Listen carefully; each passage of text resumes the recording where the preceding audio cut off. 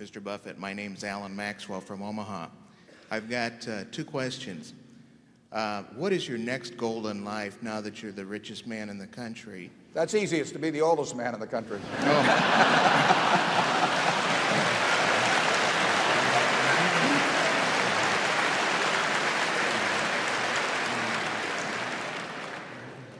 Secondly, you talk about good management with corporations and that you try and buy companies with good management.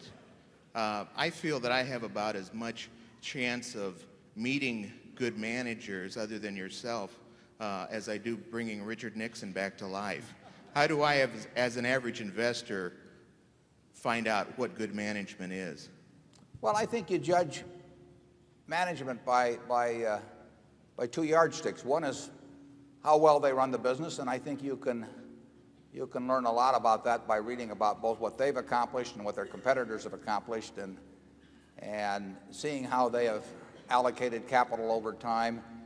You have to have some understanding of the hand they were dealt when they themselves got a chance to play the hand. But if you understand something about the business they're in, and you can't understand it in every business, but you can find industries or companies where you can't understand it, then you simply want to look at how well they have been doing in playing the hand essentially that's been dealt with them. And then the second thing you want to figure out is how well that they treat their owners.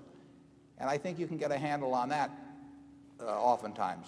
A lot of times you can't. I mean, there are many companies that obviously fall in somewhere in that 20th to 80th percentile, and it's a little hard to pick out where they do fall. But I think you can usually figure out. I mean, it's not hard to figure out that, say, Bill Gates or Tom Murphy or Don Keogh or people like that are really outstanding managers, and it's hard to figure out who they're working for. And I could give you some cases on the other end of the spectrum too. It's interesting how often the ones that, in my view, are the poor managers also turn out to be the ones that really don't think that much about the shareholders too. The two often go hand in hand.